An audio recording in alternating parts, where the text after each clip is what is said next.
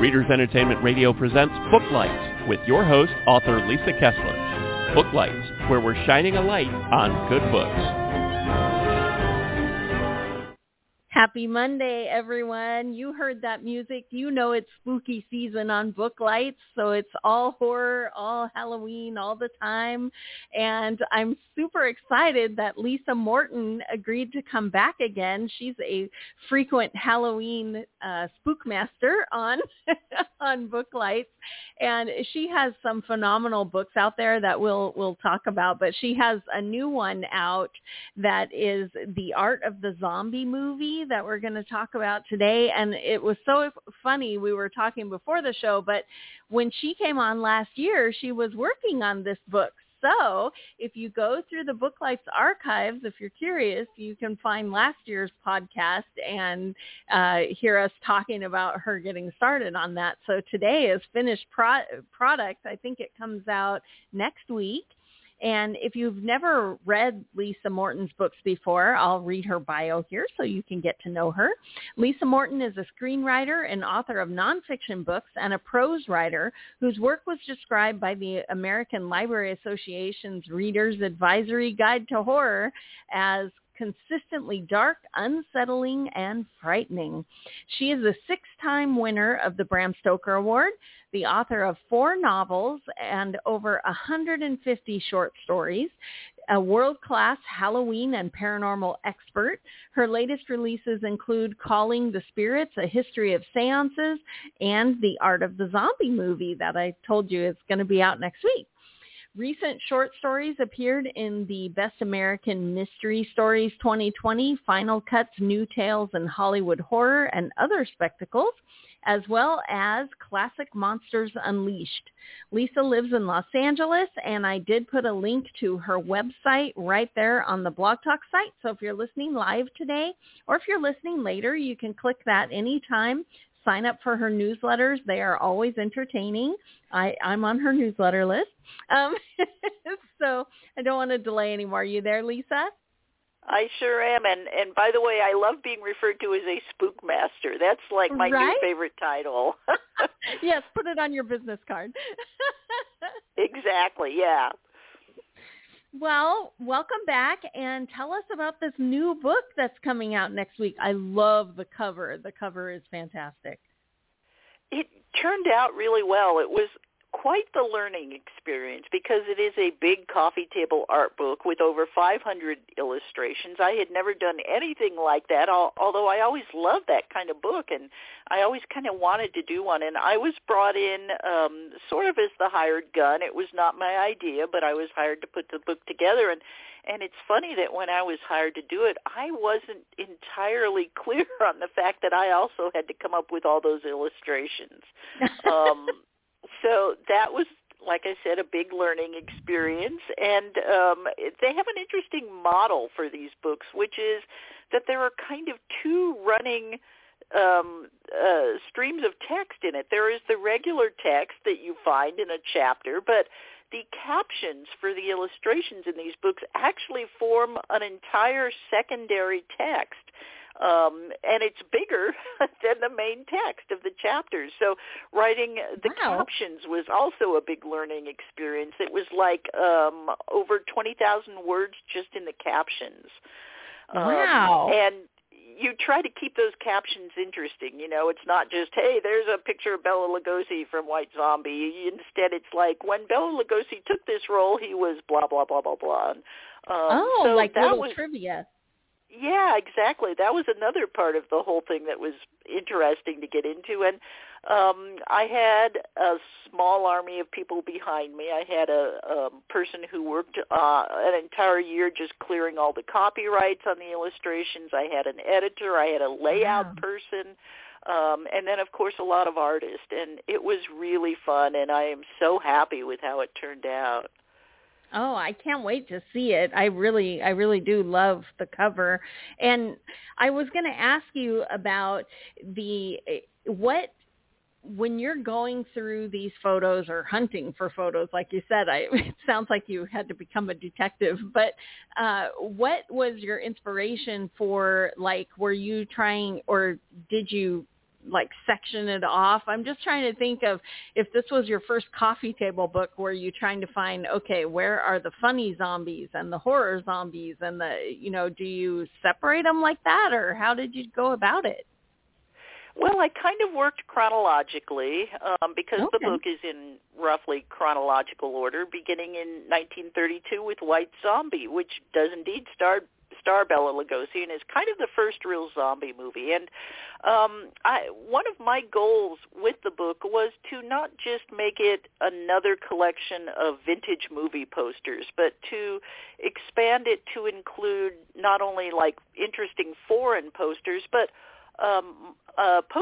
alternative posters by modern artists, which is a huge thing. I didn't realize how big that was until I got into this book. There is a huge collectibles market out there for alternative posters by modern artists, and some of them are fabulous. And by the time I was done with this book, I had some new favorite artists. And I just love some of the modern art that we got in there.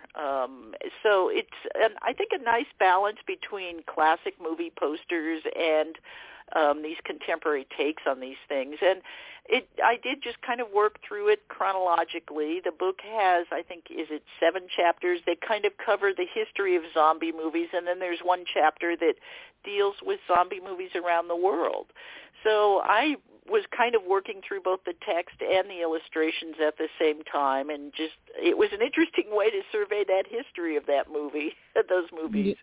Yeah, wow. And did you, in all of this research, I have no idea what the history of zombies are, but I mean, was that first movie when they coined that term zombie, or has zombie been around for a long time, or how did they rise from the dead? Yeah, zombies are part of traditional Haitian voodoo practices. The word actually kind of translates roughly to something like malevolent or wicked spirit. But the first really popular mention of zombies came in 1929, and it was a book called The Magic Island by a writer named William Seabrook. And Seabrook was an interesting guy. He kind of traveled the world writing his travelogues in these books, but he was obsessed with like the occult and folklore wherever he went. And The Magic Island is about a year he spent in Haiti, and he devotes one entire chapter to zombies. And he talks about how the local voodoo practitioners, who were called the Bokurs, believed that they could resurrect a dead body and put it to work in the fields. So it was almost like a second form of slavery for these people who had been brought to the Caribbean islands to do it that when they were alive. It was pretty horrific. And there was discussion after the fact that they might have been people who had not actually died but were in kind of a drug-induced coma. And some of that theory has been a little bit dismissed. That was at the heart of The Serpent and the Rainbow, a much later book by an anthropologist named Wade Davis. But there's probably something to that. And so this book was very successful when it came out in 1929, and within a few years it was inspiring everything from movies to Broadway plays. And, oh my gosh. Yeah, it really caught people's imagination. And so the first real movie is this 1932 one called White Zombie, and it stars Bela Lugosi as the Bokur. And so he is the guy who is controlling people, bringing back these corpses and controlling them and so forth on this isolated island. Wow. Okay. I had no idea, because for me, George Romero zombies, it just never occurred to me, that they went back all the way to 1932. Yeah, they do. And what's funny about that is that the word zombie certainly appears in White Zombie. It does not appear at all in George Romero's first film, Night of the Living Dead, because he didn't think of his creatures as zombies. He knew about movies like White Zombie, and he thought of zombies as these things that were brought about by voodoo. He called his things ghouls in Night of the Living Dead, and it wasn't until the press and so forth came along and started referring to them as zombies that he adopted that word. And even then, it only appears like once in the sequel to Night of the Living Dead, Dawn of the Dead. There's one mention of zombies in that entire movie. Wow. So when he was thinking of them as ghouls, was he bringing the zombies, was his idea of like zombies, a necromancer brings them back, but for the ghouls, what made them come back from the dead then? He was, I think in Night of the Living Dead, it's pretty ambiguous about what has caused this resurrection. There are mentions of a satellite or something like that. And then in Dawn of the Dead, there actually is a mention of voodoo, which is interesting. The one character says, my daddy practiced macumba, which is a sort of similar religion to voodoo. And so although Dawn of the Dead also brings up the possibility that there is some sort of almost rapture-like thing at work because of that famous line, when there's no more room in hell, the dead will walk the earth. And he always left the reasoning for what was happening a little bit vague in his movies. And then other people, of course, took his idea of these flesh-eating zombies and ran with it and created everything from they are brought back by magic to a fungus to a disease to a right. So now we've had many different versions of what brings these zombies back. Right. And when you went through pulling all of these photos and things, did you watch the movies, or were you just looking at pictures, or how much research went into it all? Well, fortunately, I already liked zombies, so I knew most of the key movies, but there would be those occasional nights when I would just kind of like go through the lineup on Shudder or Netflix or something and go, oh, there's one I haven't seen, and or I would know that there was one that I hadn't seen. There was one absolute classic from 1943 called I Walked with a Zombie, which I somehow grew up having never seen. I still don't know how I managed that, and it is a brilliant film. It was my favorite thing to discover in the making of this. Wow. But there's also a recent one from Japan that I stumbled on totally by accident that is incredible, called One Cut of the Dead. And One Cut of the Dead is a movie that people will love whether they like zombies or not, because it is very, very clever. It's beautifully done, and it's very, very funny and witty. So that's one that I feel totally fine in recommending to anyone. Yeah, when I was getting ready for the show today, I was like, hey, obviously I'm not into like the scary, gross zombie, because I tried to think of my favorite zombie movies, and of course Bubba Hotep is way up there. Love that one. Have you seen that one? It's based on Joe R. Lansdale's short story. I have, and see, I will argue that is not really a zombie movie. Because he could the be a returned mummy. dead in that have willpower. I think part of the true. definition of the zombie is that it must be a resurrected body that doesn't have any intelligence or willpower. Oh, okay. Well, by those rules, is Warm Bodies a zombie movie? Warm Bodies is a borderline one. I included it, but because it kind of knowingly plays with zombie mythology. It does have the consumption of people and so forth in there. Yeah, but it's something like 28 Days Later was the real one that you just kind of go, well, I'm just going to call this zombie adjacent because they are not actually dead things in a movie like that, but it certainly was a major influence on later zombie movies. Yeah, I thought that I thought it was very clever in Warm Bodies. When that movie came out, my daughter had dragged me to the theater because I told her I do not want to see a romance movie about zombies. Gross.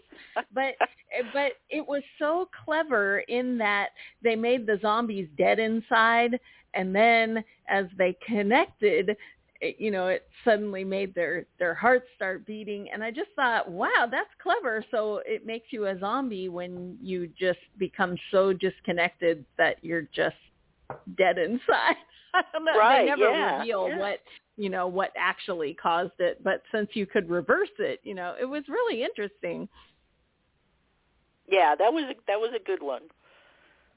And then my third one was Shaun of the Dead, which seems like classic zombies, but it was very fun. Shaun of the Dead is one of the two movies that kind of revitalized the whole zombie genre. It had been a bit stagnant throughout the 90s and the early 2000s, and then two movies come out within a very short time of each other. One was Shaun of the Dead, and the other was the remake of Dawn of the Dead. And those two just, no pun intended, pumped new blood back into that genre. Yeah, and then is it The Last of Us on HBO, where it's some sort of biological zombie, I guess? I haven't watched the whole series. I only watched a couple episodes, but they look like they're covered in fungus. But does that kind of make it into your pantheon? Well, oddly enough, my publisher did not want to cover television. They only wanted to do very strictly feature films, which means that we also didn't cover The Walking Dead. I do like an afterword in the book where I talk a little bit about how the zombie movies have led to all of these other things, which includes not just television, but music. I mean, you have a huge music performer named Rob Zombie now, and he very knowingly plays on that mythology, and video games and board games and just all kinds of areas of popular culture. So the bulk of the book is only feature films. Okay. And then I also was going to ask you if Frankenstein counts as a zombie, or is that like mad science because he pieced together a whole bunch of dead people?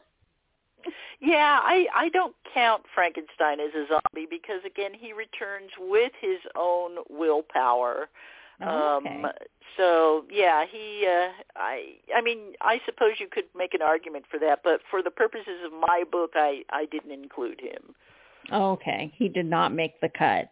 Right.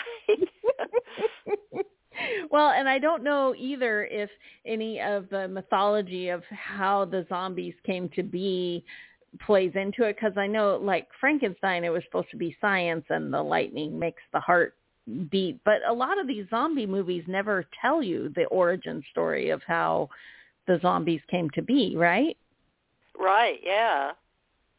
They just exist. You get, I mean, up until, for the zombie movies of the 30s and 40s, it's always voodoo. So, and the voodoo Beaucourt is always a character in them. One of the things that you can see in those movies, which is, of course, a sign of the times back then, is that the Beaucourt is almost always white.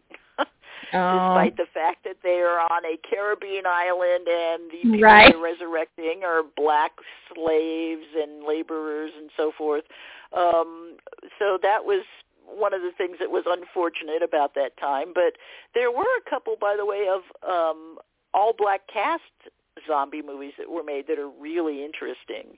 And you can see one of them, actually you can see a couple of them on like YouTube and so forth. They're really interesting historical documents to watch now. Wow, okay.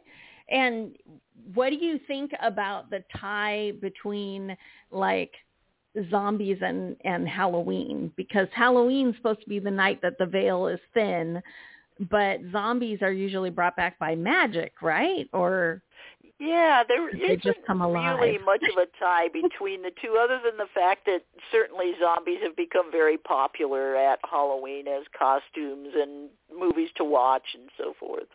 Right, and all that gooey monster makeup. Right. I love it. Well, what are you working on now that this is coming out? Are you already working on your next project? Well, we're kind of waiting to see how this one does. If the Art of the Zombie movie does well, there will be another Art of the blank movie that will be coming. Let it be vampire. Let it be vampire. It could be. Yes, I would actually love that too. So we cross our fingers and hope for that. But what I am working on immediately is beginning 1 week from today, I am teaching a 3-session course on the history of Halloween at atlasobscura.com. Oh my gosh. And I am a longtime fan of Atlas Obscura. I have taken a number of their kind of local events. If people don't know what they are, they started as like an exotic travel thing, and they put out a beautiful book on places that you should visit and so forth. But during the pandemic, they found a lot of success doing online courses. So this year they invited me to teach a 3-session course on the history of Halloween, and I immediately said yes. So that will be happening 1 week from today, and then the following courses will be the 23rd and the 30th. Wow, and anyone can go sign up? They sure can, yeah. All right. Well, what is the website so that people can run over there? It is atlasobscura.com. Oh, that's easy. Okay. It is, although you can also find links to it right from the front page of my website, which, of course, is lisamorton.com. Oh, and we have a link to that right there on Blog Talk. So head over to Lisa's site and then find that Atlas Obscura, because what perfect timing to learn about the history of Halloween right during October. Yeah, and it's going to be fun. We're going to do, it, of course, will be illustrated, and then I may even do a little show and tell on certain fun things that I have in my own collection. Oh, neat. Is it over Zoom? It will be over Zoom. It'll be live, and on top of the each of the 1-hour sessions, I will also be offering students some PDFs that collect some classic things that they should probably be reading on the history of Halloween. Oh, fun. That sounds great. Yeah. Oh, my gosh. Very fun. Well, that sounds exciting. Book-wise, are you working on anything, or are you taking a little breather while you do all the promo for the Art of the Zombie movie? Well, October, I don't get much else done. But I am kind of waiting. My agent is out with a couple of things right now. So we have our fingers crossed on some of those happening. There are a couple of nonfiction books. There are a couple of anthologies that I would co-edit, and hopefully he can place one of those, and that would end up probably being my big project for 2024. Oh, my gosh, that would be great. I'm so sorry about the dog. I'm trying to get him to stop. Rascal, enough. Oh, he's living up to his name. You guys. Yes, right? He is a rascal. In his defense, I think they were weed whacking or something outside, so he was protecting me. I don't think they were zombies, but you never know. It is that time. That's right.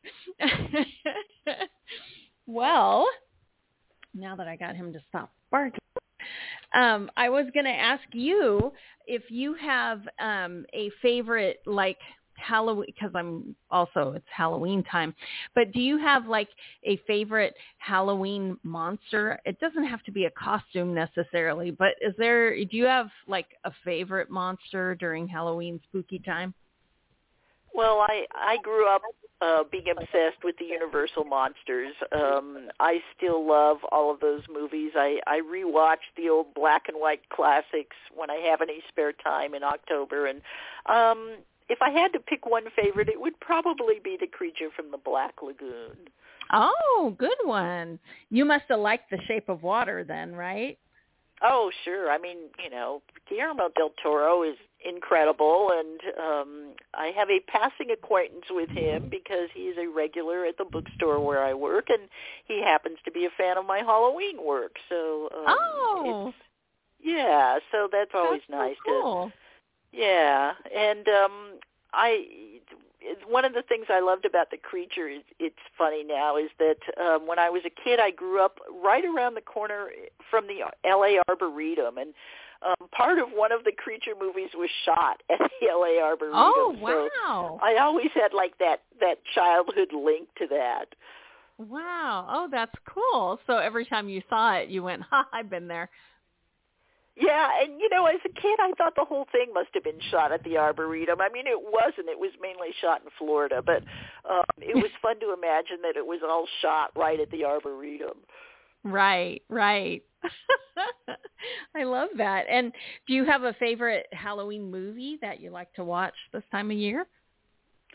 I still love the Carpenter Halloween, but the one that we have started watching every year we just love is Trick or Treat, Michael Dougherty's sort of anthology horror movie from a few years ago. And we have acquired a number of of the Sam figures. Again, I have a sort of passing acquaintance with Michael Dougherty, and via him I have some life-size Sam figures that we put out for our little yard haunt, and so that's Oh my fun. gosh. Yeah. Oh, my daughter would be so jealous. That's her favorite Halloween rewatch is Trick or Treat. It's pretty great. Yeah, it's a great movie. Yeah, we've been going through so many because I always do my annual Halloween movie countdown, and there's so many great scary movies that I have to rotate them in and out each year, but I always try to add in some new ones, and there were so many that I'm like, oh, it's so hard to pick, but there just have been so many great ones, and now streaming services are making their own too, and some of them have really been just fantastic. I don't know if you saw Prey. I think it was a Hulu movie, but it was like a prequel. I haven't seen that one yet. Yeah, I want to watch that. Yeah, really, really well done. It was very good. Of the alien coming down to Earth, way before all the white people had found America. It looked great. Yeah, it was really fantastic. And then my daughter introduced me to some that somehow I had missed, like the Black Phone. Oh, fantastic. Highly recommend. Yeah. And it was cute. I will recommend a slightly obscure one that very few people have seen that is fantastic. You have to dig a little bit to find it, but I think maybe it's available completely on YouTube. There was a BBC television movie made in, I think it's like 89, called Ghost Watch, and it is actually a Halloween film. It takes place on Halloween night, and it was originally aired in Great Britain, and it takes the form of a live news broadcast. So it's kind of an Orson Welles War of the World presentation, and it is as if you were watching a live newscast from a haunted house. And this thing gets scarier and scarier, and by the time it was done, half of Great Britain was in a panic when it originally aired. And it is so good and very scary without gore or anything. Well worth finding and watching, even if the copy on YouTube or whatever is not the greatest quality. The writing, a fabulous British writer named Stephen Volk wrote it, and it is so good. Oh, I'll have to look that up. That sounds fantastic. Sounds sort of like Blair Witch. Remember when that came out? They rolled it out like it was an actual found footage thing. Right. It was terrifying because it seemed like this was actually happening. Yeah, and with Ghost Watch, you can imagine that people who somehow missed whatever warning or whatever comes in the beginning about this isn't real would have been in a panic, because I don't want to give it away. No, I'm not going to do a spoiler here, but the ending brings it home really nicely. Oh, I'm going to look it up. Thank you so much for the recommendation. Yeah, that sounds fabulous. Well, we're going to run out of time here. So do you want to tell people where they can find you online so that they can get the zombie book and then pepper you with questions? Sure. LisaMorton.com is the place to start with. From there, you'll see links to all of my social media. I'm on Instagram and Facebook and Blue Sky and Substack. And also, if people want to get the zombie book, I would urge them to go to darkdell.com. That's Darkdel, because I signed the book yesterday, and I left some signed stock with them. And so if you order from them, you will be supporting a great indie bookstore, and you'll get a signed copy. Oh, I love that. And is that on your website, too, if people get that link? You know what? I am going to put that on there because I think it is not. Okay, so I will add that. Okay, great. And everybody go check out that class on Halloween history. Lisa is an expert, and I'm sure it will be fabulous. And thanks so much for being here today, Lisa. Happy Halloween. Oh, yes. Thank you, Lisa, and you too. Thanks for joining us on Booklights. Be sure to connect with us at www.readersentertainment.com for articles, blogs, videos, and podcasts that matter to readers.